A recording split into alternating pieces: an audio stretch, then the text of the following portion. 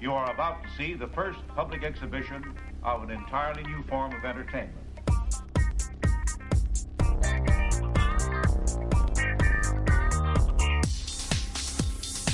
You are about to see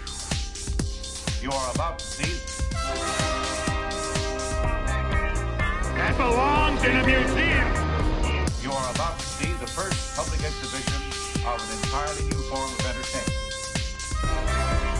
That belongs in a museum.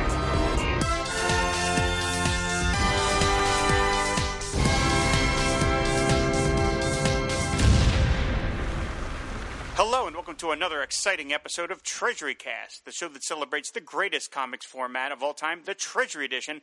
Proud member of the Fire and Water Podcast Network. I'm your host, Rob Kelly, and here this month to talk with me about another famous first edition. This time we're going all the way back to the 1970s to discuss famous first edition number F7, All-Star Comics number 3 is my pal, Gord Tolton. Hi, Gord. How are you, Bob? Did I call you Bob? You can, yeah, I guess that's okay. My mom used to call me that when I was a teenager. I guess it's okay for now. So it's nice to have you on. Apparently, this is your very first appearance on a Fire and Water Network show. It certainly is. Although I think I've been listening to it since the beginning, and I've gotten a lot of entertainment out of this network. So I feel I owe you a little bit of a callback here.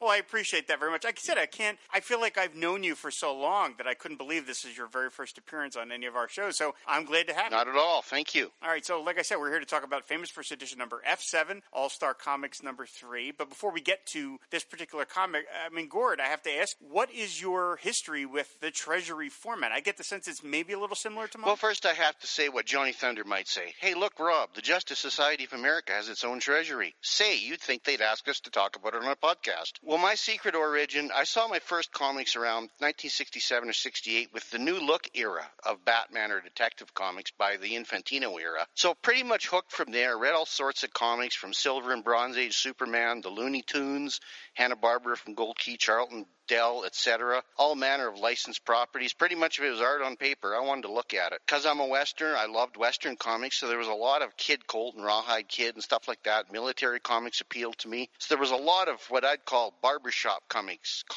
The stuff that my dad or my uncles weren't too embarrassed to buy for me. So I was pretty much independent for a lot of years on what was purchased. So I was able to eventually use my own dimes and quarters earned from various chores. I was attracted very early to the DC Bronze Age, and just about any kind of team-up comic or super teams appealed to me more than so much than solo. So the JLA, the Teen Titans, Avengers, Defenders, and also the very many Golden Age reprints that were appearing kind of the Bridwell era as back features and in the super spectacular format, Wanted, Secret Origins, and such like that. So we lived on a farm, and I had some issues with the things that happened on farms, and turned out I was born with asthma and the allergies to grains and grasses. So that's a bit of a guess problem. What happens on summer on farms? Grains and grasses grow, so things pollinate a lot. And being stuck in the house at the expense of my life, welcome to COVID early, there was a lot of reading time, and in the younger grades, comics were a real treat. Now, the treasuries, when I first saw the Shazam treasury when it came out about 73, but that $1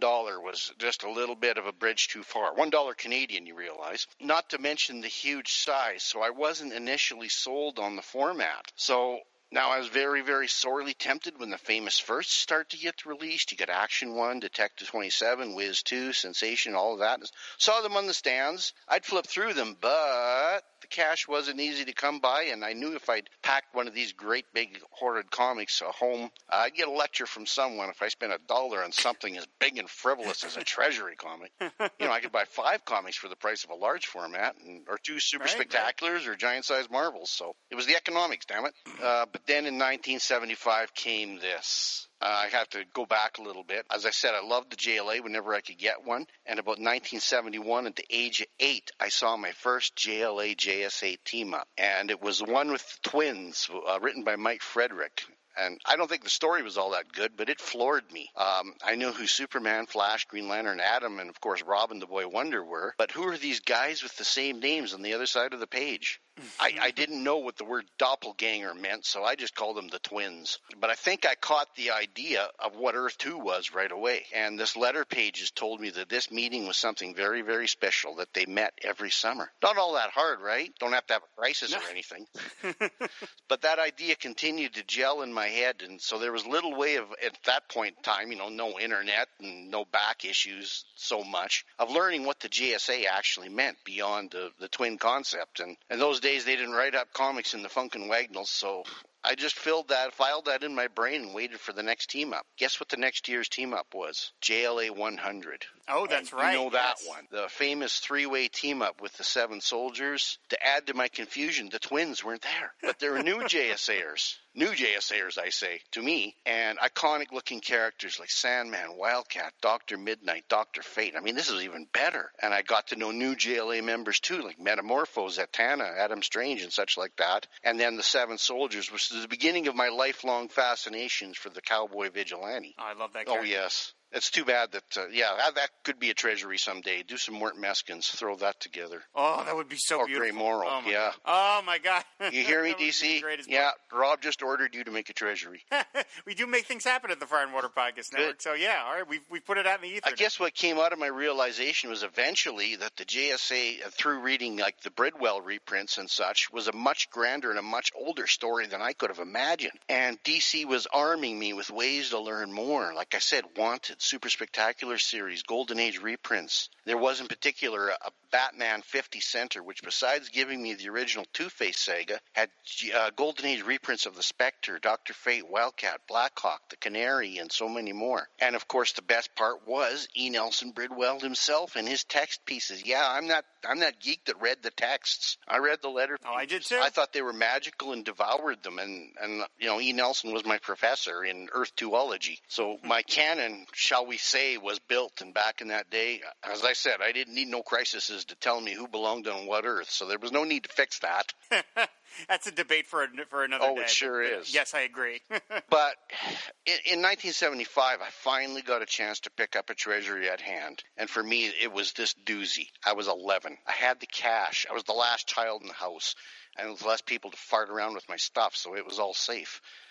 So on a drizzly, half-snowy Easter weekend, I helped my dad with the calving, which is calves being born and such. That's a spring ritual and activity. And it's just not to bring the show down. In the birthing, a cow died and left a live orphan calf that I spent most of the weekend trying to bottle feed with a beer bottle. One of those things you'll learn on the farm. So we'd actually had the calf in the house to warm up. But ultimately, the pneumonia, not having mother's milk, the little fella died. Sorry.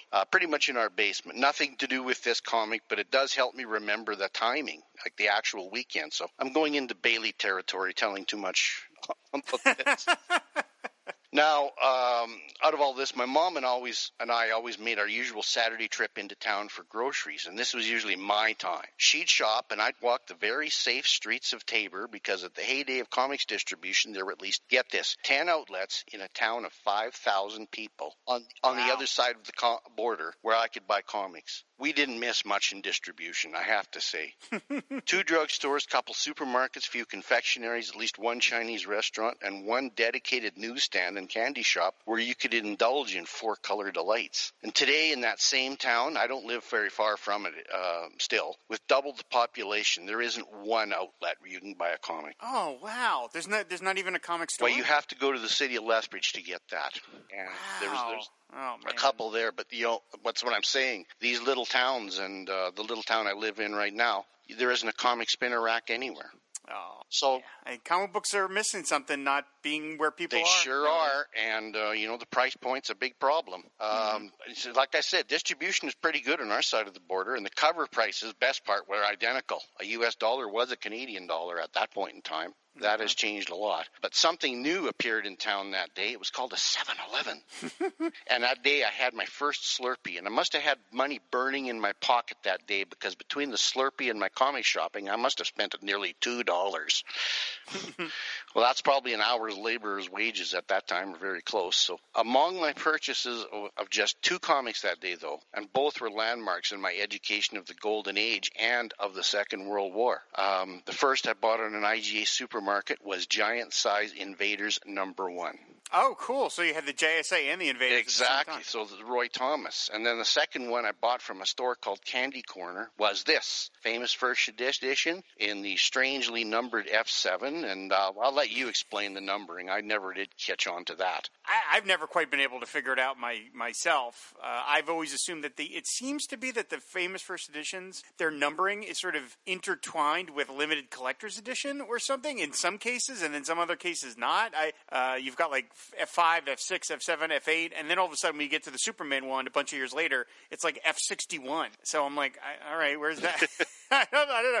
There's some accountant somewhere in DC's offices where this made a lot of sense, but to the rest of us, it's bad. I've looked at that on a Mike's Amazing World, and I'm going, I think they were just making this up as they go. So I think the 7 was the 7th of their famous firsts, but where the Fs and the Cs and all of that, the rest of it, I don't know, and I don't think it even matters anymore. No. I mean, limited collector's edition starts with like C21. We're like, where were the first 20 of those? Like, why is it just C1? So yeah, I've always been baffled as to how they conclude these. So let's just say that between Invaders 1 and this All-Star Comics, unfortunately, I don't have the Invaders 1.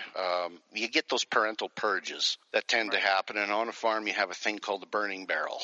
And that does not sound that good. has caused me great grief because I know a copy of Giant Size X-Men #1 went in that burning barrel. Oh no! Oh yes. No. I never stopped letting my mother know that I lost a car in that burning barrel. That's heartbreaking. But, the memory is still there. So, let's just say that April Easter weekend of 75, Ranger Gord was in hog heaven. Oh, man. Between the X-Men story and the cow, you're really bringing us down. Okay, here. sorry. But this very copy of Famous First, F7, is just a little over 45 years later, is the only thing that I have from my childhood that's older than 45 is me. Wow. Did you go on to get more treasuries as they came out? I did, yes. Pop up and around? In fact, later that year, because, that age of time, you go from grade 6 to grade 7, and you have a little bit more cash in your pocket. And I do have most of the treasuries. I know I have the 2 Star Wars treasuries, the Chaikin ones. I have the Superman Spider-Man, which was $2. My gosh, I had to sneak that one into the house, I'll tell you. And I know I have... I think the Marvel superheroes ones, which had a Black Widow story that probably brought me into puberty, and a few others. And like I said, they seem to have survived the parental purge. I know I had an orange bag that came from a menswear store in Tabor, and for some reason they all ended up in that bag, and they were very, very well preserved. I think I had them at the bottom of my clothes drawer so that they didn't find their way the way the rest of the comics always went. It's amazing how some things manage to survive by hook or crook, sort of, and then they manage to, I mean, I'm guessing that your mom, maybe the treasuries just looked like they were more permanent. Maybe the price point. Maybe she saw that they were $2 and $1, and she said, well, I don't want to throw this out. He spent a little bit of money on these. Do you think maybe she put that much thought into it? Yeah, and as far as my father, God love him, but literature didn't mean that much to him. So, he didn't even know how comics came about. As far as he's concerned, they just, popped in and on the spinner racks in these little grocery stores, and then they just popped out of his life, and he didn't really care one way or the other. So That's amazing. It's funny you called these you mentioned barbershop comics, and I mean I have my show, my mountain comic show, but this book in particular and one other of the famous first editions I think of as hairdresser comics, because I remember this book came out March 6th, 1975, and we've talked about in previous episodes that the treasuries, because of their higher price point, tended to last longer on newsstands than other books, because the news vendor would make a little more money off of them, so they let them hang around a lot longer. And I remember my mom, and again, this must have been the summer because I would have been in school otherwise, although I guess would have only been 4, maybe not. But my mom would have to get her hair done at this place in the mall, the Neshaminy Mall in Pennsylvania, suburb of Philadelphia. And she would take me with her, and she had to find a way to give me something to do during the half hour that it took to do a woman's hair back then. My mom had this big kind of beehive thing, and they literally had the big cones they put on people's heads. I mean, it was like everything you saw back then. And she would buy me comics, and I remember specifically her buying me famous first edition Flash Comics #1, which came after this, and this one. And I remember sitting in this little plastic chair just reading this comic while she was like about 20 feet away getting her hair done, and it worked because I didn't make a peep during the time it took for her to get her hair done because I was so enraptured by what I was reading, because like you talked about, this was a portal to another world. I was familiar with the Justice Society through JLA, but I had never seen like 40s comics. So this and they looked so strange. They looked so different than what anything I was used to. So this really was like a portal to another world. This just looked so odd. I had a hard time wrapping my brain around it. When you got sent to the barbershop, and believe me, in a small conservative town in the West, you got sent to the barbershop quite often in the 70s. But there were always, there was the fishing magazines and the hunting magazines and the popular mechanics, but there was always a small stack of comics that the barber would go to the drugstore and pick up and throw out down. And they never had superhero comics. They might have a Spider-Man now and then because they'd recognize that from the cartoon. But it was always stuff like Sergeant Rock and Kid Colt and Jonah Hex and things like that. I guess the stuff that, manly barbershops aren't going to have guys in tights kicking around. But gunfighters and war heroes are just fine. So you talked about the other treasuries you got. Did they all lasted, or just some lasted throughout the years? Oh wow. Okay, cool. So you have this big collection of them. Now, where do you store them, by the way? I always like to ask people, where do they keep them? In a dresser drawer still. That's the only thing I've got in the house that you can actually put them in. A nice big dresser drawer, and I don't keep clothes in it anymore. I've got other books and things like that in there. But it just makes for a very nice store. Unfortunately, I have a hard time finding the bags, the bags and boards for them. Right. But that's what it is. And it's funny you brought up Flash Comics #1, because I just obtained a copy of that last fall. I was at some sale somewhere. They had one of those distribution things where guys will rent a hotel room for a Saturday morning, and I walked in there, and boom, the first thing that hit me was the Flash Comics #1 for $20. And my wife was with me, and I said, this thing's going home. I don't care if I buy anything else in this room. This is going home. So that's a good now price. I have Flash #1. So excellent. Yeah, my $1 in 1975 seems like such a value now. It sure does. So as I said, this book came out on March 6th, 1975. It reprints All-Star Comics #3. It is written by, of course, Gardner F. Fox. The artists are all over the place here. We've got art by Edward E. Hibbard, Sheldon Moldoff, Bernard Bailey, Sheldon Mayer, Chad Grothkopf, Howard Sherman, Ben Flinton, and Martin Odell. Before I get to the story, I do want to ask you, Gord, the cover.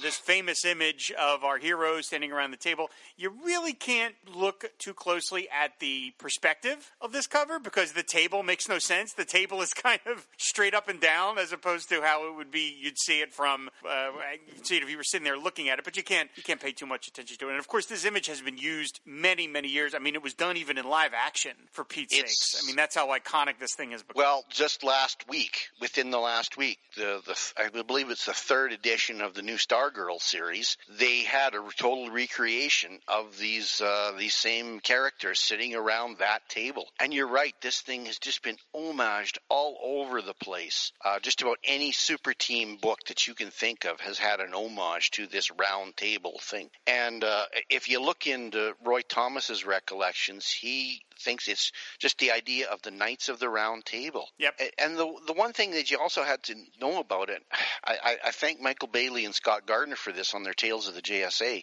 that you have to come to the realization this is not only the first super team book, this is the first intercompany crossover. It's, you know what, it's hard for people to think about that because obviously we're also familiar with these characters being part of the same company. But yeah, DC Comics didn't exist at the time. It was National was kind of a collection of different companies. There was like all different sort of sub-labels, and this was them all getting together for the first time. So yeah, it doesn't feel like it's intercompany because we're familiar with them being all together for so long. But yeah, that's actually half of these characters were from National Comics, and half of them were from Max Gaines's All-American Comics.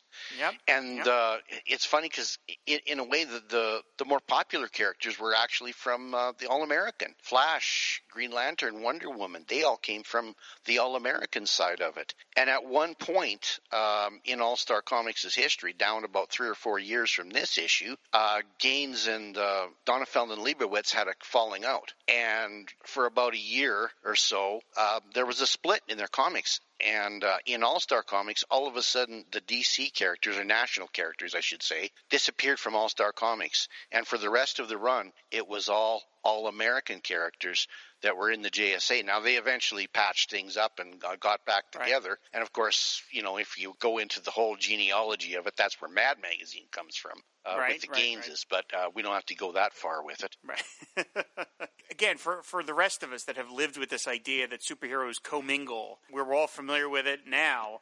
But in 1940, this was a pretty novel approach. I mean, Superman and Batman had not even met at this point. So this was Gardner Fox. And, of course, I talked about Gardner Fox a couple episodes ago with Jennifer DeRoss, who wrote the book on him.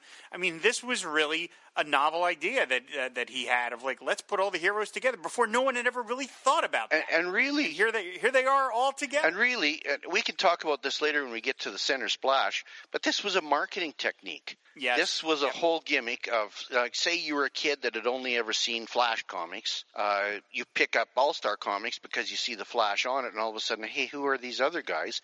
And hopefully you'll follow them back to their publications. So when you go through the plot of this original book, as will come true, this isn't a real team adventure. No, it's not. But it's meant to market you, to show you, what the art is like, what you'll find if you go over to More Fun or go over to All American Comics or go over to Adventure and such. Oh, that's one of the things I have in my notes is how explicitly this is a commercial venture, of how much of this is an ad for the other books. And we'll get into that again as we get through the story. So, okay. So as I mentioned, this comic came out on March 6, 1975. The title is The First Meeting of the Justice Society of America. Local idiot Johnny Thunder is at a newsstand looking at the assortment of comic books starring real-life superheroes like The Flash, Green Lantern, Dr. Fate, and the Spectre, all members of the Justice Society of America. Angry he has not been invited to join, Johnny accidentally summons his Thunderbolt, who boots JT in the ass and sends him flying across town to where the JSA members are assembling.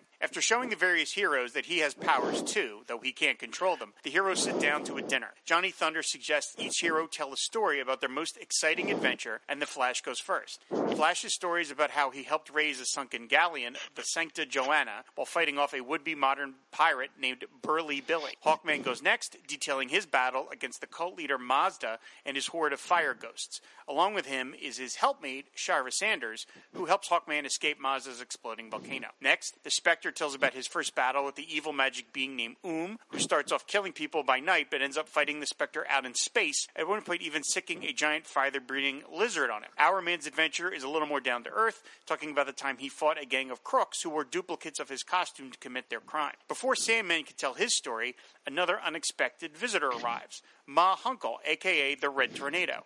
She is irked that she has not been invited to join the JSA as well, but just as quickly departs. The other heroes wonder why, and Flash points out that on the way into the window of the JSA's building, Tornado's long johns got caught and shredded, meaning she was Donald Ducking it. The heroes have a good laugh. Sandman tells of his adventure stopping a mad scientist named Dr. Faversham, who was turning people into mad giants. Dr. Fate recalls his fight with a wizard who tried to kill him and Inza Kramer. After Johnny tells a story of his own, which is really a text piece, the Atom delineates his halting of a gold shipment robbery. Finally, Green Lantern tells of how he and a famed radio reporter helped unseat a crooked police commissioner named Mason. Immediately thereafter, the JSA gets a message from the FBI. The head of the bureau wants to meet with all the members for a top-secret mission. The JSAers agree and head for Washington. All right, so, Gord, what do you think of this as an adult? I mean, obviously, as a kid, you must have loved it. But as an adult, when you look at it, what do you think of this as a cohesive story? Because, as you said, it really isn't. It's really a bunch of short stories with a framing piece. Well, I can remember I mused as a kid wondering if this wasn't all stuff that was coming out of reprints of the other books. But it's not. This is all original. Right. But it's almost done in the style, like if you were to pick up Flash comics, you would see basically this story just without the framing sequence. I think it's interesting because, let's face it, Moldoff and Fox and Hibbert and everybody else, they're kids. They don't know what they're doing yet. They don't know what this form is going to be taken. All they know is the bosses have told them, hey, get these guys together. And I think Fox, this is very Gardner Fox, because if there's one thing Fox I could note for is organization. There will be organization. You're going to know what's going to be on every page. and who's going to be in it. And of course, Fox would later pioneer the idea of eventually letting these characters team up and going off onto themselves, and that would transfer over to Justice League of America as well. And I think it's a very good, because I think the idea of All-Star, like this is All-Star 3, All-Star 1 and 2 were basically burn-offs of inventory material. And I think at number 3 they just said, we might as well have these people appearing and talking to each other while we're into this burn-offs. But I'm just glad that they didn't linger on this format for too long, and because on the next All-Star 4 is a corker. I don't know if you've ever read that in reprint, I have, but it's an amazing, amazing story. It still doesn't team them off, but it is full-on action, and it gets them right into the war that America isn't even in yet at that point in time. Right. And I think something else that is kind of neat, even though we're in the fall of 1940 with this publication, they're not really talking about the war at all. In fact, I don't think it's till you get to about the last cover with an ad for model airplanes that you really get an idea there's a war going on at all. Yeah, that's true. They really don't get into it. They do mention there is a reference to where Superman, Batman, and Robin are. Oh yeah, and of course, and I mean they could have said, well, they're in their fight because they were not fighting World War II either. They mentioned that, well, we're all here having a meeting, and so we need superheroes out there. So that's why. That's what Superman, Batman, and Robin are doing. I wanted to speak. Very nice of them to throw the heroes a solid. I wanted to speak that while they're still at the dinner table. I don't think anybody ever actually eats at this dinner. But how does the Atom eat? Anyway? Exactly. Of course, we have these 8 people, and Johnny Thunder has crashed the party. Then they talk about Superman, Batman, and Robin, and they talk about the red tornado. And within these 2 panels, they have given you a bit of a preview. Goes, hey, you like these 8 guys together? Pretty soon we're going to be 9. And so, they're almost giving you, if you read between the lines, an expansion of just about anybody can show up in this Justice Society. So it's kind of amazing to think that Adam says, where's Scribbly? Like, even Scribbly was considered to be roped in here. I mean, he was a humor character. Yeah. I mean, that showed you that clearly Sheldon Mayer was just sort of playing favorites a little bit, that they were getting him in there because they're like, Scribbly? Like, what? Why would he even be in this team? I mean, to me, Johnny Thunder's bad enough as the humor character and being a goof. I would have rather had Scribbly than Johnny Thunder. I've never liked Johnny Thunder, and I don't like him here because he's just such a clown. He's just like. By the way, we should mention the Thunderbolt appears. The Thunderbolt traditionally was pink, but here he's colored blue, and he doesn't really show up. When he shows up, he doesn't sort of announce himself to Johnny Thunder. He's sort of like an imp that gets Johnny Thunder in trouble. He's not like his servant, which he would kind of become later. I don't think the Thunderbolt had a personification in the first number of issues of Flash Comics. I think he was just kind of an invisible force. You never really saw him. He certainly never talked. He just showed up and made things happen. And I think that's about as good as you got. And eventually they decided that, we need a visual to go along with this. So that's when they created the Pink Thunderbolt. The Flash, as I mentioned, the first story is the Flash story. It's not bad. It's a little on the dull side because, again, he's not fighting a villain. It's more about it's just an adventure. Although I do like that when the Flash takes on a shark, we actually get the shark has thought balloons. I was going to call this chapter Flashquaman. When the Flash throws the shark around, the shark's like, "Mama, help me, Mama." I'm like, okay. The sharks think like. And I think I might need my fellow Albertan Blaine Dowler to explain all the physics of how super speed works underwater. And how does he breathe? Oh, and he's talking. How does the Flash breathe? And he's talking. Yeah, and he's talking too. Yeah, I don't know. I assume they haven't come up with the thought balloon idea, and that's what we're seeing is. Well, the shark is thinking, though. They know the shark couldn't that's talk, right. So the shark's thinking. It's right in front of me, yeah. But Flash, he's just gabbing up a storm. Yeah. And at the end of the Flash chapter, right at the very bottom of the page, it's right at the point where the heroes sort of hand it off, one hero hands it off to the next hero. It says at the bottom, read the Flash each month in Flash Comics. So, yeah, they were hitting the advertising thing hard. I mean, at the end of every chapter, they have an ad at the bottom of the page. Marvel would repeat that in the 70s with those little inner things they would put at the very bottom of the page. You'd be reading Iron Man, and at the bottom of the page 3 on Iron Man, it's like, who are the Legion of Monsters? Find out in Where Monsters Dwell, number 6. You're like, what? Okay. And then, of course, TV would emulate that in the 2000s, where the ads would start popping up at the bottom of the screen while you're watching the show. So, again, Gardner Fox ahead of the curve here. I also like how these stories are pretty much full length, and by full length, they're around anywhere between 6 to 8 pages. They're not cheaping out on this, because if you go back to the comics that they're featured in, that's what you're going to see. You're going to see 8, 10, 12 page stories. So they're not cheaping out. Yeah, they're full stories. I mean, they are beginning, middle, and end adventures. They're small, but they are not. They're not like chapters of a larger story. So the Hawkman story, obviously, immediately you can tell art-wise, there's a lot more sophistication going on here. No offense to Mr. Everett Hibbert, who drew the cover, the iconic cover. But Sheldon Moldoff's Hawkman looks very Prince Valiant, very Flash Gordon. I mean, it really is much more developed than what you've seen in the previous chapter. And it's kind of almost a little jarring to go from this Flash story, which looks kind of crude, and then you get to this Hawkman thing, which is pretty sophisticated. And I have to mention, during the Hawkman segment, when he goes to retrieve the ancient weapons to go after this villain, he grabs the hammer of Thor. He is worthy. Not Mjolnir, but the hammer of Thor. Hawkman is worthy. Yeah. And it's really nice. It's a very nicely drawn. I like the little art is just suits. Incredible. The suits they put on to go into the volcano, like the heat-resistant suits, that's a nice little touch. I like that. If they had made Hawkman action figures, you could have had an alternate there. I like the design of Mazda, the villain, not the car, the villain. And he's got this big skull on his head. Mazda actually was a thing. That was a company that did exist in Japan at the time. And during the war, they would go on to make rifles for the Imperial Japanese Army. Oh, wow. So Mazda was a war profiteer. Oh, well. Oh, wow. Good to know. I'm glad I don't drive their cars anymore. So Sierra just looks amazing. There's this one part. I love how Flash, Hawkman, these people get around and go to authority. You don't see anybody get on a plane or everything. Hawkman just puts on his wings, grabs his hammer. One point he's in New York. The next thing he's in Krakatoa. He just flew 10,000 miles and didn't even muss his hair. And then he meets it's a fun script. Sierra. And I have to say, I have to credit Bailey and Gardner for coming up with this on their Tales of the JSA podcast. But, yeah, Sierra and Carter, they get it on in between panels here. Oh, yes. At one point, you see her bra strap. You see a bra strap in a 1940 comic. The code wasn't around. Saucy. And in the next panel, well, she's covering herself up. And I think that bra's probably on the floor somewhere.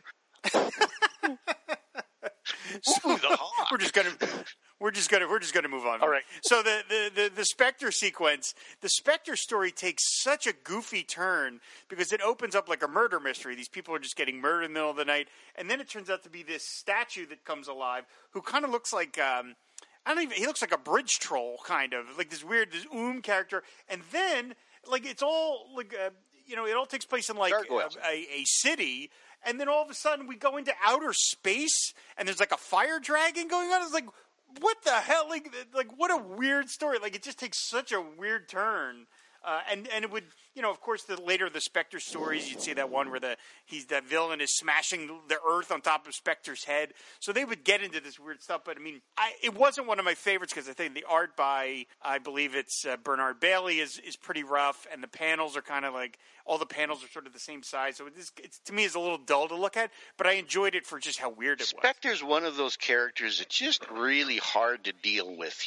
I remember his origin, the Jerry Siegel origin that they reprinted in Secret Origins, and I loved it. I thought it was a great 2-part story. And then after that, they just didn't seem to know what the hell to do with his character. And I think for a lot of years, they really didn't. Right. It's like, I mean, what can he do? What can he do? I mean, it seems ridiculous. Even as a kid, I always thought it was funny that there was a team that had Dr. Fate, Spectre, Wonder Woman, Green Lantern on it, and also the Atom. You're like, what's the Atom? What is the, I'm sorry, but what's the Atom bringing to this? You got the Charles Atlas customer against the finger of God here.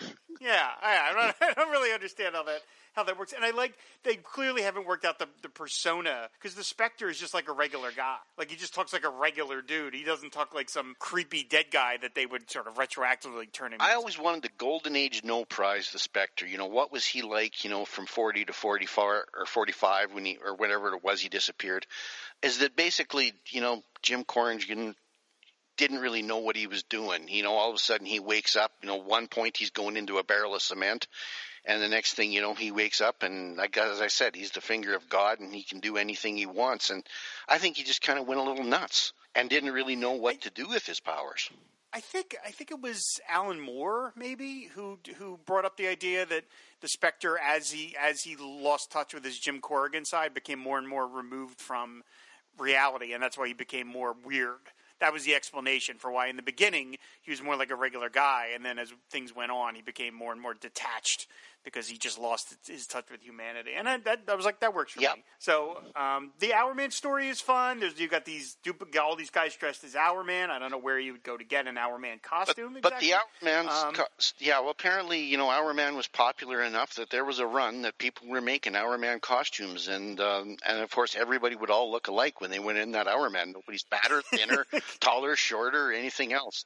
And they're all the same. They're all like 5'11", white male, relatively well. And I have to bring this up, and I think we've got a problem here in comics, that we all need to address, and we should all pay funds as to why we have to have so many masquerade parties in superhero stories in the 1940s, and it continues right up to the origin of Batgirl in the 60s. Oh, can I tell? That's funny you just brought that up. That made me think of decades ago in the 70s. Do you remember that show Heart to Heart with Robert Wagner and 70 Powers?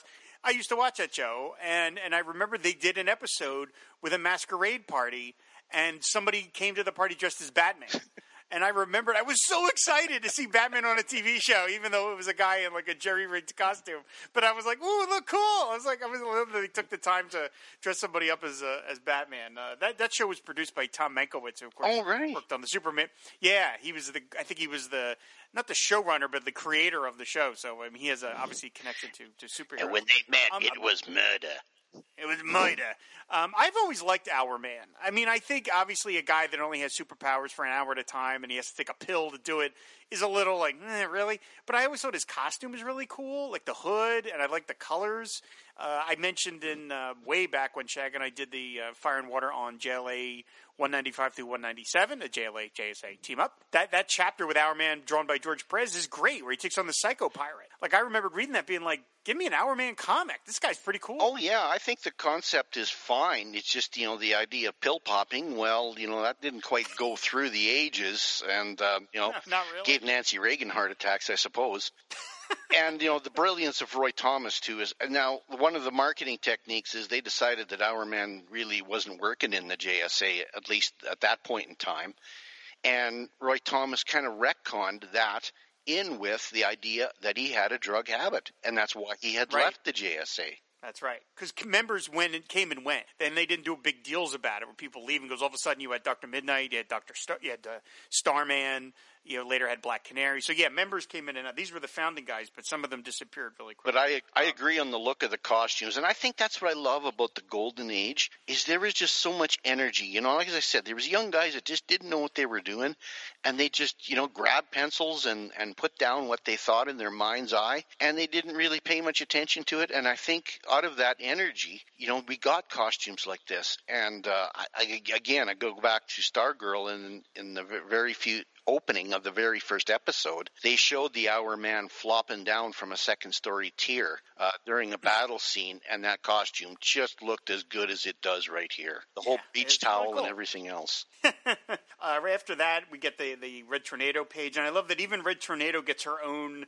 advertisement at the bottom of the page. The Red Tornado appears with Scribbly in every issue of All American Comics. So, I mean, yeah, they were just marketing these characters left and right. DC's first costume superhero. There you go. First costume superheroine. Pardon me. That's what I was headed. And right, it's funny when I was a kid, I always had a tough time remembering that it's a woman because she's got that oven pot on her head, and so you really can't tell that it's a woman unless someone says she or her. But I mean, there's nothing to really denote that it's a man or a woman necessarily. But I thought it was funny that they gave her a whole page in the middle of the story.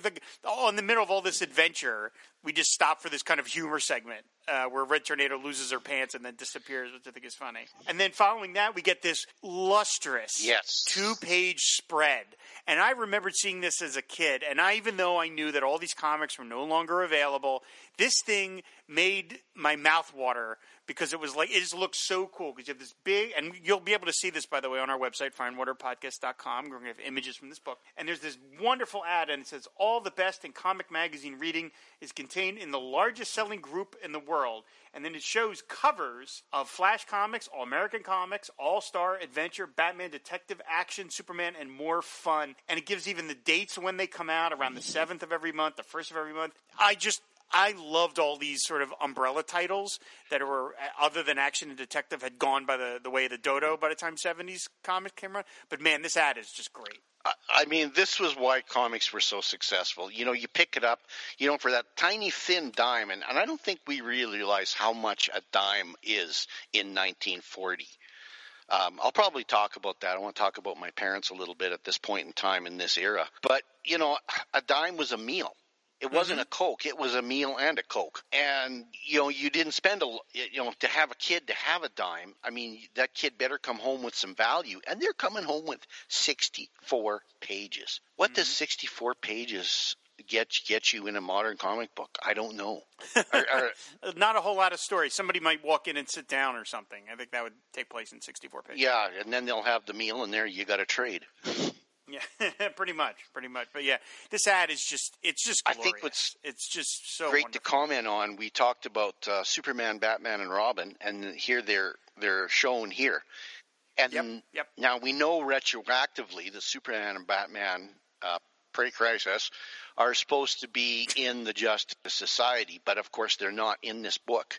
And Superman and Batman would only appear a couple of times throughout the 40s in All-Star Comics. And I guess that speaks to something, too, that, get this, they actually worried about overexposing Superman and Batman. Isn't that wonderful? Isn't that such a wonderfully quaint idea? Yeah, and now they have to appear in basically every book.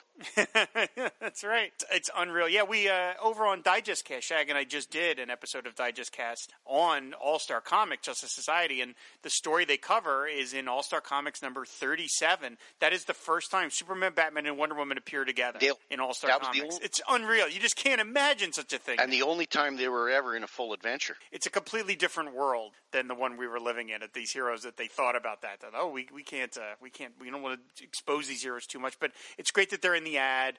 I said it's just marvelous, and it's one of the benefits of these famous first editions to reprint the book exactly as they appeared, not to sub out a modern ad or something like that. Because of course you mentioned that 70s Secret Origins book, and they would do that. They would alter the reprints to change the advertisements to fit more modern, modern titles. Like the Aquaman reprint subs out the little blurb where it says, look for Aquaman and more fun comics. They sub out Adventure Comics because that was what was going on at the time. That is the thing I loved about famous first editions, is they are exactly the same book. So even though none of these titles, except for Action or Detective, are really, well, Superman and Batman too, are valid anymore, you still get to see the ad. And I loved that as a kid, and I love it now. So next up is the Sandman story. It's drawn, I believe, by Chad Grothkopf, whose style I'm not really familiar with at all. It's pretty crude. I love, much like Our Man, I love the Sandman costume. Yeah. I just think it's a great costume. I don't the one he traded in later to look more like a traditional superhero is, to me, not as interesting. I like the idea of the giants, like he's taking on a kind of Dr. Frankenstein sort of guy. So there's a horror element to it.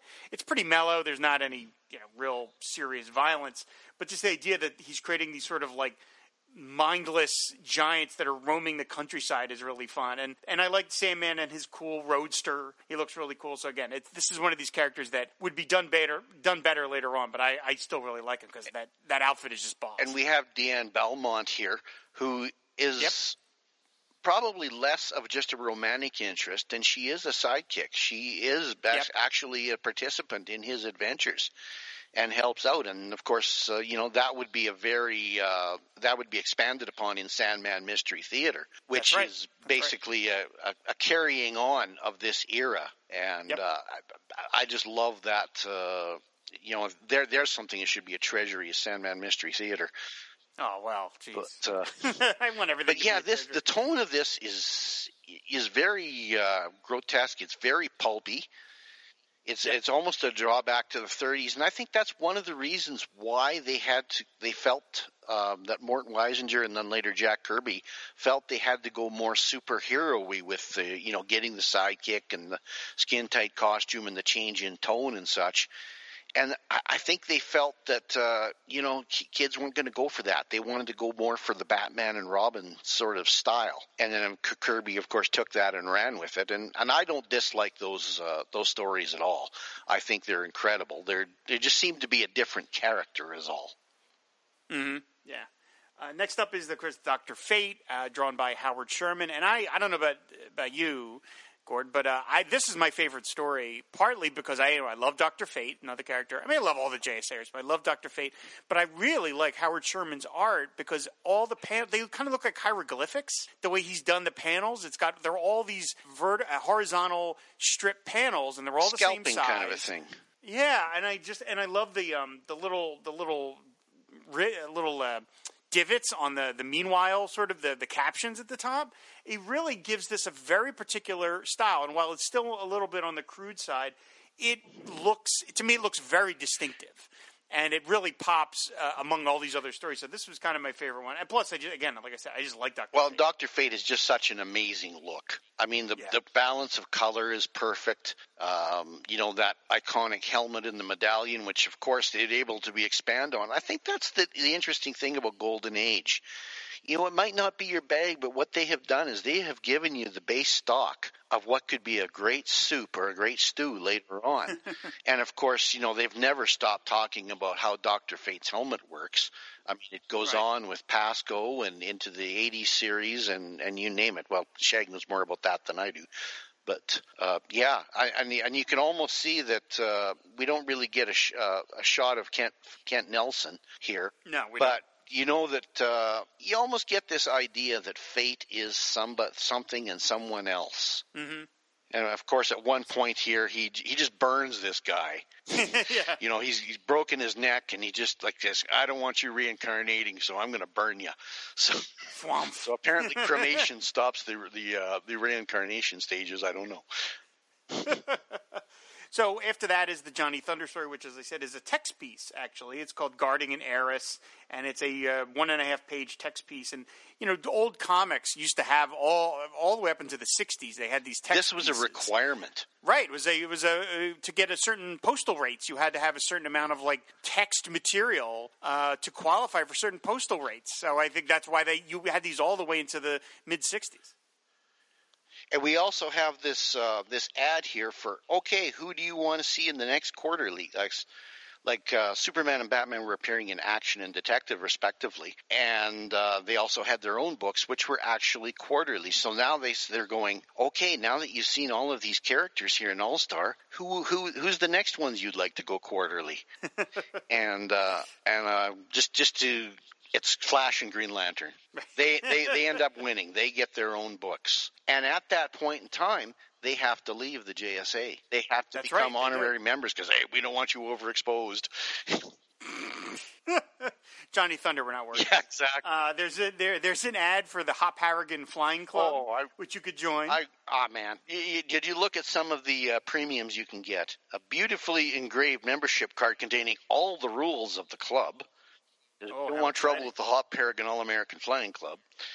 And a beautiful golden winged emblem illustrated above. I would love to have that.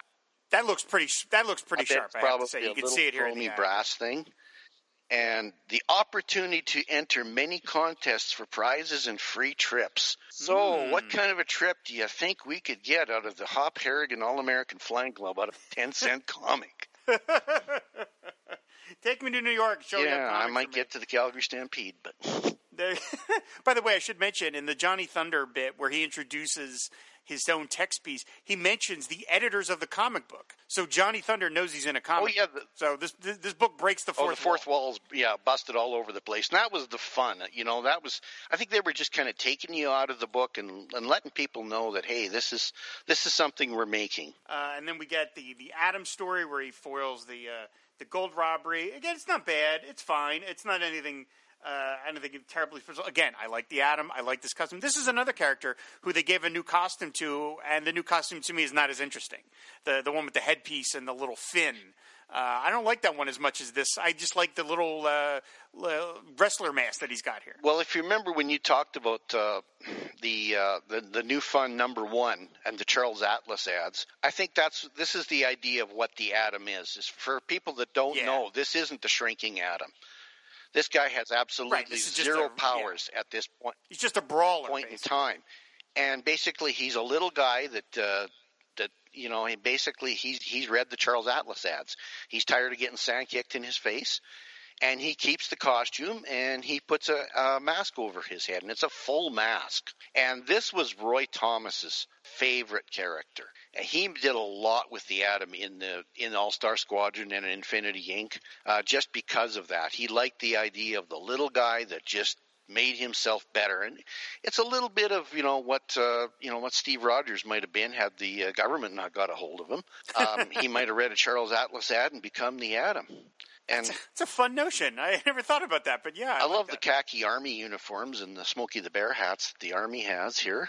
And I have to say that the dumbest person in this book is not Johnny Thunder, it's Mary James. She has gone out on an expedition with this guy that she knows is only 4'8". And all of a sudden the Atom shows up, this guy that's 4'8", and then she goes and she's going to take the mask off of him. And then Atom wakes up. Oh, no, I'll never know who he is now. I have to remember, I mentioned earlier about, even as a kid, I was like, well, why is there a team that has Spectre and Dr. Fate on it and also the Atom? Because what does he bring to it? But, of course, retroactively, we have already written the DC Special number 29, The Secret Origin of the Justice Society, which is one of my favorite single-issue comics of all time. And that story technically takes place before this story. And in that story, the Atom saves the life of Franklin Delano Roosevelt. Yes, he takes the Valkyrie's blast and takes the hit for him. So obviously, to the JSA, he was a valued member of the team because he came in the clutch. Can I do the quote, or are you contractually obligated that only you can do the quote? Go ahead. You can't split an atom. That's a much better FDR than I could do. But yeah, we have to do a podcast on that story because man, I love that story so much. It's just so beautifully done. So. Yeah. So then we move on to the Green Lantern story, which, again, we knew in later comics that Green Lantern supposedly all his stories took place in Gotham City. I think this is my favorite But that obviously isn't valid in this story because he talks about the corrupt police commissioner named Mason in this story, and there is no, where's Commissioner Gordon? So they probably weren't paying a whole lot of attention to the details of all that. And I to be honest, I never liked the idea that Green Lantern was in Gotham City. To me, Batman is the only hero that should be in Gotham City. But that's, it's part of established continuity. I love Alan Scott. I think he's my favorite of the Green Lanterns. Not to shed any light on Jordan and all the rest, but I just think he's got a unique origin. He's got a very, very complicated origin. I don't know if you've read the whole thing. Martin Nodell apparently came with all of these ideas, and the editors just looked at it and says, wow, what are we going to do with all of this? So they assigned none other than Bill Finger. So it's no wonder he gets to Gotham City.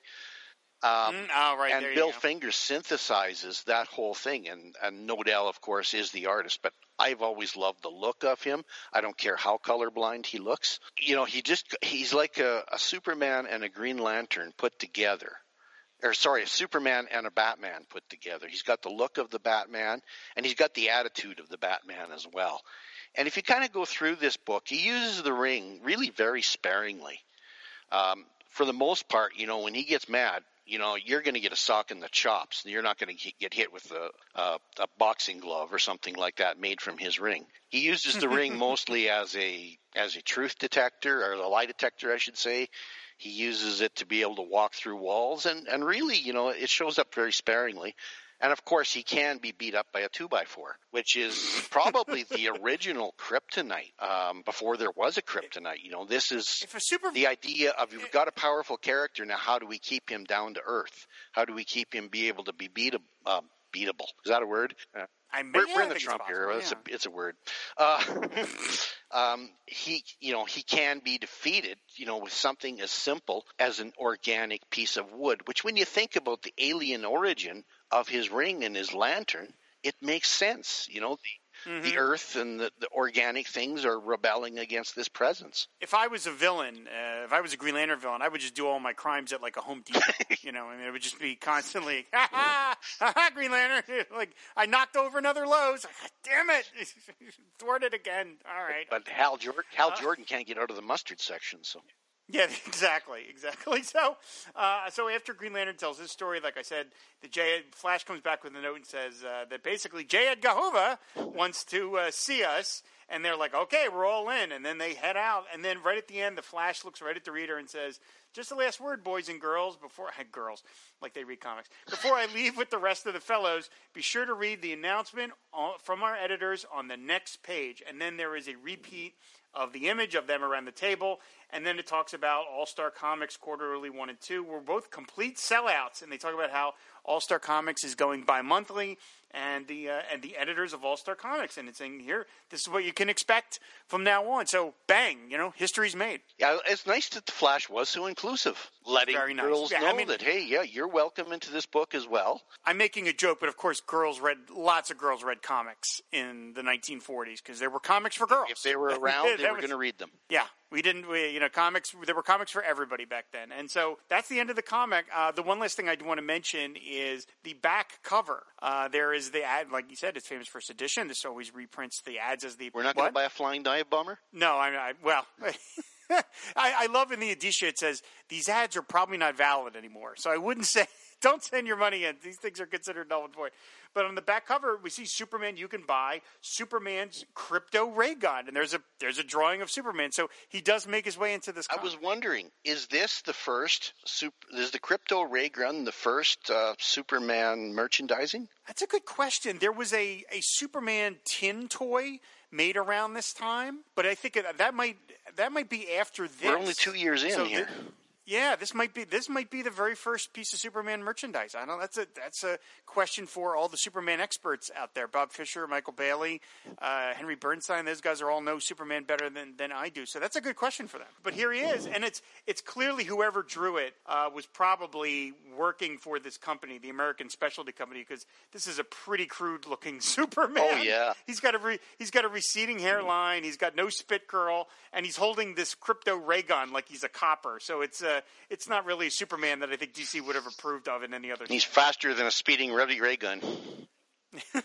So that's All-Star Comics number 3, famous first edition number 7. It's the penultimate issue of famous first edition in its original run. As we mentioned, Flash Comics number 1 would follow this, and then that would be the last one for 4 years until they reprinted Superman number 1 for the tie-in to the Superman movie, and then that was pretty much it for famous first editions all the way up until 2020, until the book came out that I just talked about with Chuck Coletta last month. So, I love these famous first editions. Yeah, some of the work is pretty crude, but as a kid, I appreciated, like I said, this window into another world, another era of comics that I wasn't familiar with.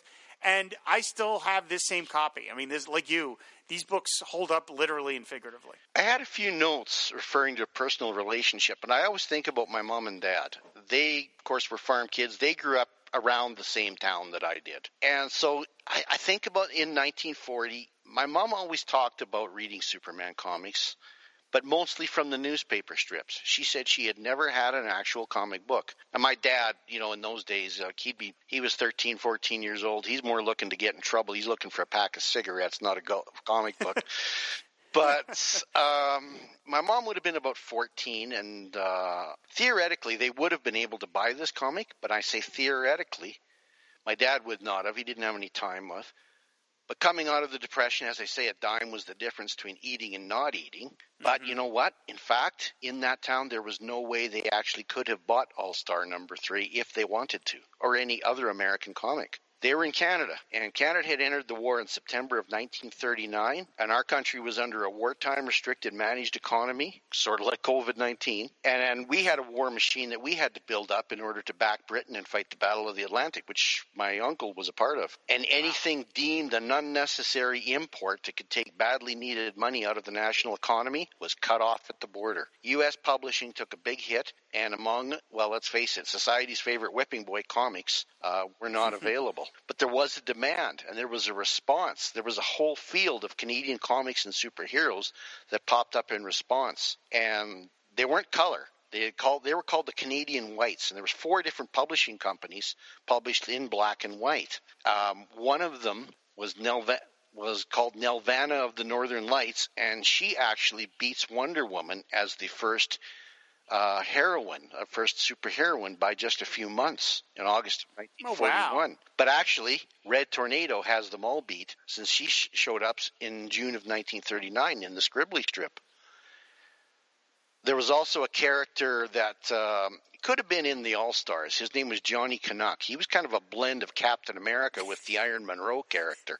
Johnny Canuck. And he was just a powerfully strong soldier in a Canadian Army uniform.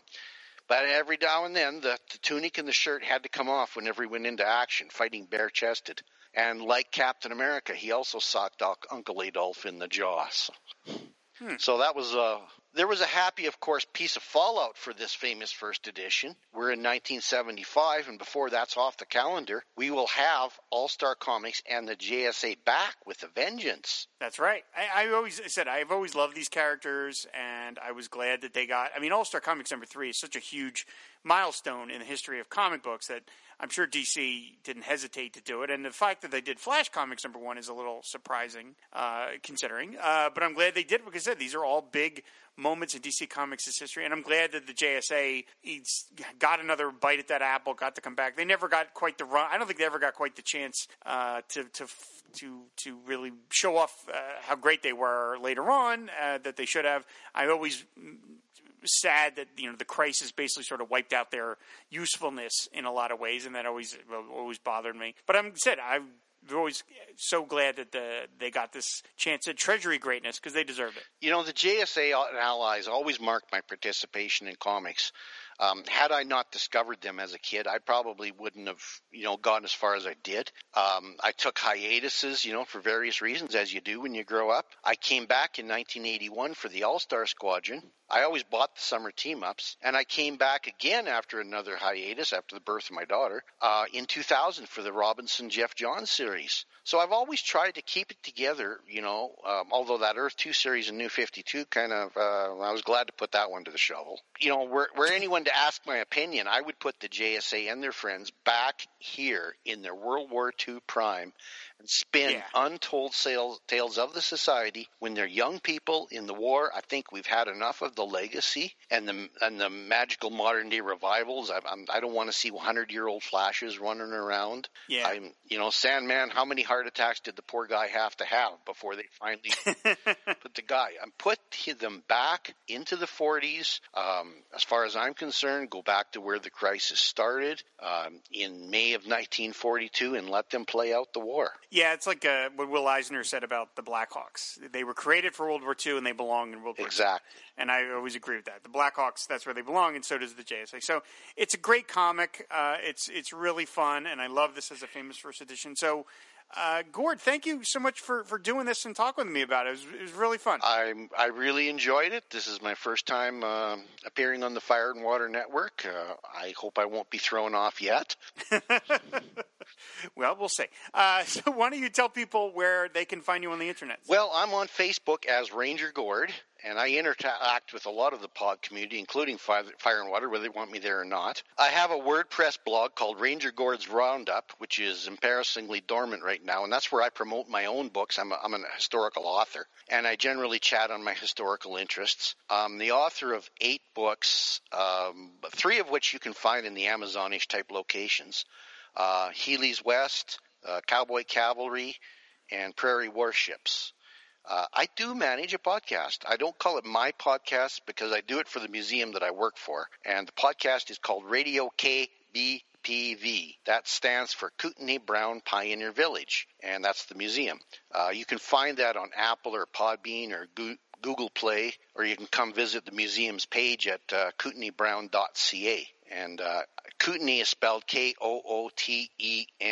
It's and Brown, of course. It's the name of a Canadian historical figure. And you can see links to the podcast, and then you can explore the rest of the museum. So that podcast has really no comics relationship, but it's very focused on southwestern Alberta history. Have some podcasts for kids, audio tours of the museum and museum events and such, and tours of pioneer cemeteries and other surprises. And 99% of the time, you'll find me here in southern Alberta. So if you pass through headed to the Calgary Stampede, I'm here under the big sky. Very, very cool. All right, well, thanks, everybody, for listening. I want you to stay tuned. We're going to play some podcast promos. And when I come back, I'm going to do some listener feedback. Welcome to Radio KBPV, Tales of Kootenai Brown Pioneer Village, a podcast about the history of southwestern Alberta, presented by Kootenai Brown Pioneer Village of Pincher Creek, a museum complex that documents the stories of Western Canada's agricultural settlement through the preservation of local buildings and artifacts among a 6-acre park. Pincher Creek is a town of 3,700 souls in a vast rural trading area of some 3,000 rural dwellers. A vibrant region of rolling prairie, foothills, the Rocky Mountains, the Piikani First Nation, Waterton Lakes National Park, the Crow's Nest Pass, and the upper river watershed of the South Saskatchewan River Basin. Join us in this podcast where we present walking tours of our buildings and hear the stories of the farmers, townsmen, cowboys, Mounties, pioneer women, politicians, chroniclers, miners, railroaders, and so many other significant histories of this particular corner of Canada.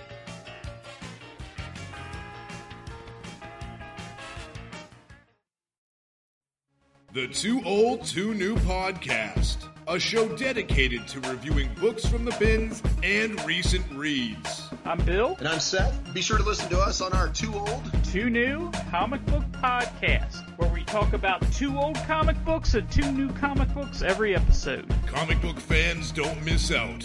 Too Old, Too New is available on iTunes, Podbean, Stitcher, and Google Play. And it's time for listener feedback, and this time around we'll be covering the feedback for TreasuryCast number 47, where Professor Chuck Coletta and I covered famous first edition New Fun Comics number 1. But before we get to the feedback on the website, which is, of course, fireandwaterpodcast.com, I do want to read some new iTunes reviews. We have some new iTunes/Apple Podcast reviews. That's always so exciting, makes me so happy. So let's get right to them. First one is from Jason, the comic fan, 5 stars, recapturing my childhood. This is a wonderful podcast. Plenty of time is taken to absorb each issue on every episode. There is such good enthusiasm for all the treasuries that it makes me want to get them all. Thank you very much, Jason. That's just great. I really do appreciate it. And then the second review is from John Boy H. from Bama. He says, a superb comics podcast for comics greatest format, 5 stars.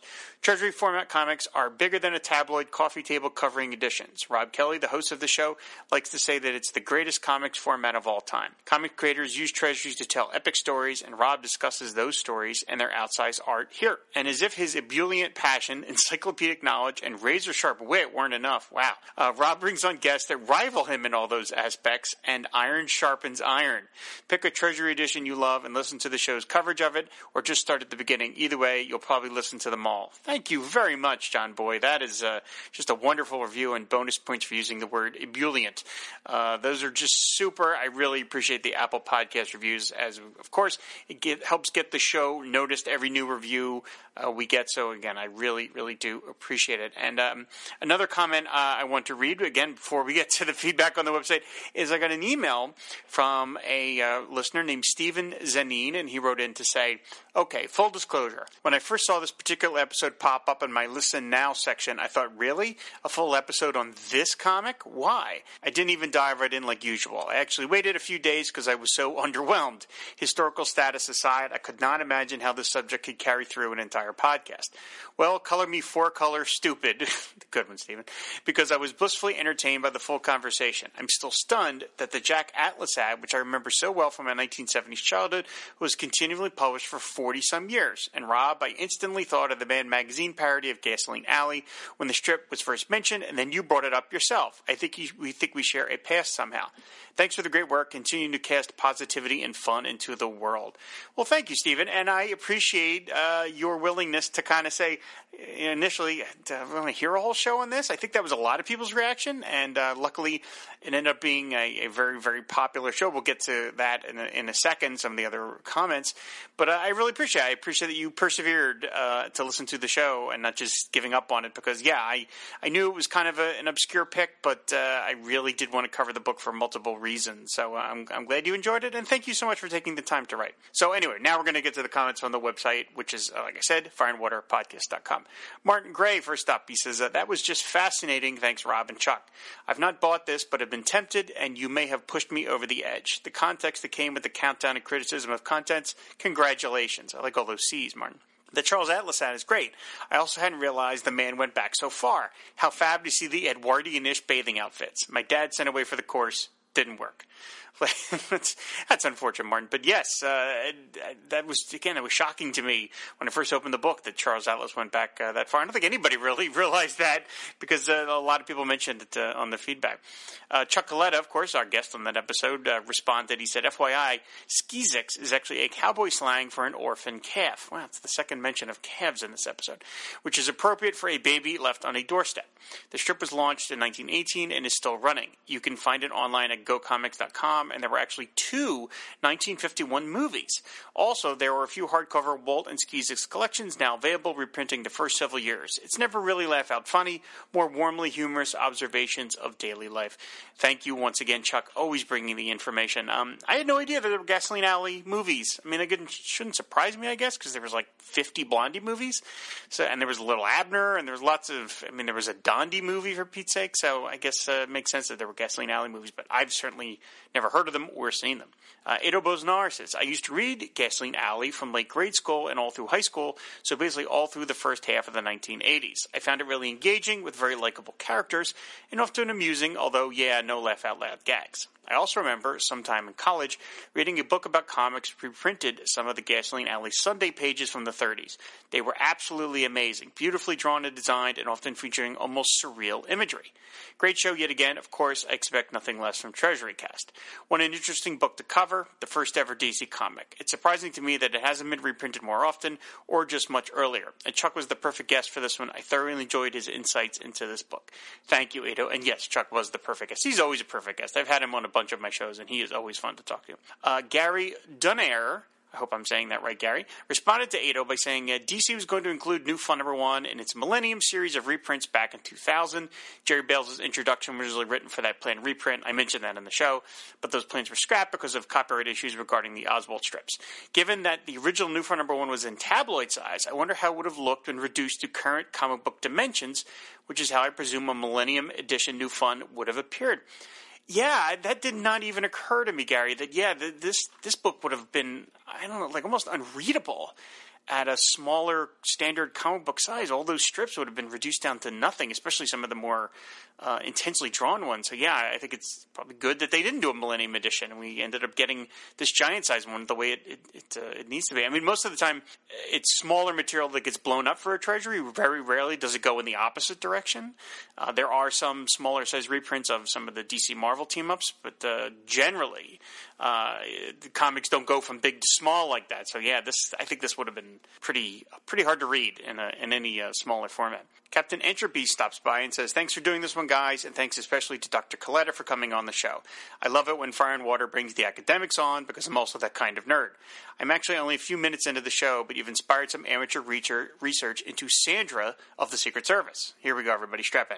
My first thought was that Sandra McClain, who apparently existed on Earth 2 in pre-crisis continuity, was an agent of a Secret Service, not the U.S. Secret Service, the started as a division of the Treasury Department, hunting counterfeiters and picked up protection duties when President McKinley asked them to. Outside the U.S., and I think even here before the Treasury Secret Service was well known, the term Secret Service refers to any government service of a secret nature, a Merriam-Webster definition. A website called SpiesGuysandGals.com concurs with my hypothesis in their article about Sandra. Their take is that this is not the Secret Service as we know it, but rather a catch-all name for some intelligence bureau in the American alphabet soup group, which one is never revealed. Websites focused on comics disagree, however, linking Sandra to the U.S. Secret Service. Wikipedia says, with no reference I could confirm, that the U.S. Secret Service once did domestic intelligence and counterintelligence. That would come closer to justifying Sandra's adventures, but if Wikipedia is correct, they only did those things until 1908, when the FBI was established. I will sum up my attempt to no-prize these discrepancies by saying that Earth 2 is different because comics, asterisk. Regardless, kudos to Major Malcolm Wheeler Nicholson of the U.S. Cavalry and all the creators who told us about Sandra's adventures for making a woman the highly capable protagonist of an action-adventure strip in 1935. Asterisk, is it Michael Bailey I owe money to when I use that excuse? I can never remember. Yes, Captain Entropy, it is Michael Bailey who came up with the because comics reasoning. Thank you for that deep dive on Sandra of the Secret Service. That was way more work than I would have been willing to put into it, and I appreciate you going the extra mile and letting us know. And then in response to Captain Entropy, we got a comment from Nikki Wheeler Nicholson, who is the granddaughter of Major Wheeler Nicholson, and she is the author of the book DC Comics Before Superman, which I have a copy of and I cannot wait to dig into. So Nikki says, hi, Captain Entropy. The Major was in military intelligence circa 1916-1917. He was literally sent to Siberia with the American Expeditionary Force and at one point on a supposed secret mission to the border of China near Tibet. His mother, Antoinette, was a suffragette, thus our hyphenated last name, Wheeler Nicholson. Sandra has been attributed to Charles Flanders, but Jerry Bales notes most of the scripts as written by Major Wheeler Nicholson. Flanders never claimed this creation, was not a writer, and throughout his long career created only one character for King Features, Robin Hood. How do you create Robin Hood? Those facts, along with Sandra occupying the highly prized real estate of the first comic in the magazine, suggest that MWN is the creator. I'm a big Sandra fan. Well, thank you so much for stopping by, Nikki. I really appreciate it. Like I said, I can't wait to read your book. It's going to be a super fun read to learn all about DC Comics Before Superman. And I suggest everybody you can go to Amazon and pick the book up. Give it a read. It sounds really, really fascinating. Gothos Mansion leaves a comment. He says, as always, I enjoy the show and getting a little more background on the characters. Rob mentioned that no one else he knew bought this. Well, Rob, you don't know me, but I did buy it. So now you know someone that you don't know bought it. I have all the other famous first editions, and I had to keep my collection complete. I hear you there, Gothos. Seriously, I couldn't turn down the chance to read the first DC comic book ever published, and was glad to get a chance to read this. Thank you, Gothos. Matt Sir Royce says, thanks for not only another great Treasury cast, but for alerting me to this book's existence. This is a great piece of comic book history and will make a great addition to my library. That it will, Matt. Chris Franklin from our network says, great show. I was unaware this was out already. See, DC didn't do any publicity for this thing. No one seemed to know it was out. I will need to pick it up just to have this piece of DC history in my hands. It does seem odd that current DC did such a deep dive into non-commercial material like this. There is a through line from Major Wheeler Nicholson to Paul Levitz with enough of an overlap of staff to keep some connective tissue to the past, but the Didio era largely cut out most of these long-running ties. So it is surprising to see this published, but I'm very glad it was. Professor Chuck is a great guest, and it's always a pleasure to hear from him. I want to one day sit in on at least one of his classes. Yeah, co-sign to that, Chris. That would be fascinating. I would love to. I've never met Chuck. I would love to meet him in person, and yes, I would love to sit in on one of his classes. That's probably a lot of fun.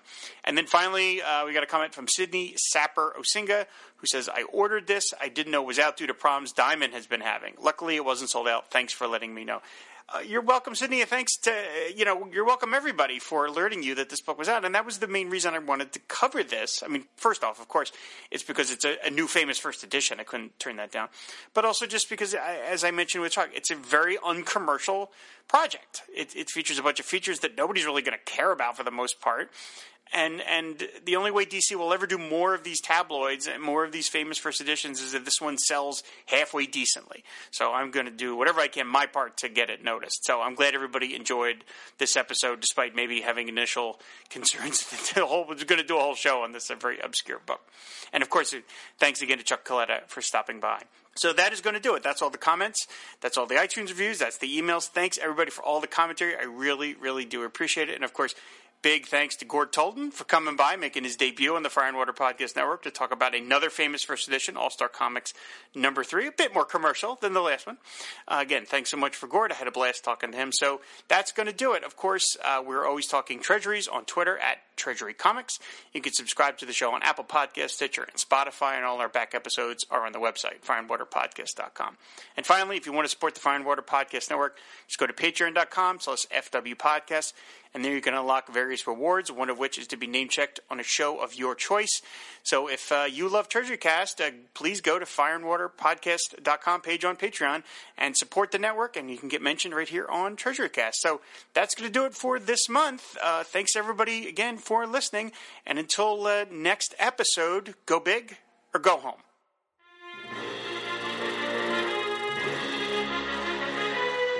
With his army of evil on the march, Bird Degaton appears to have time on his side.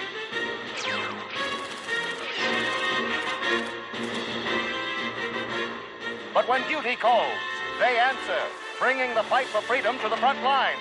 They are the mystery men and women known as the Justice Society of America.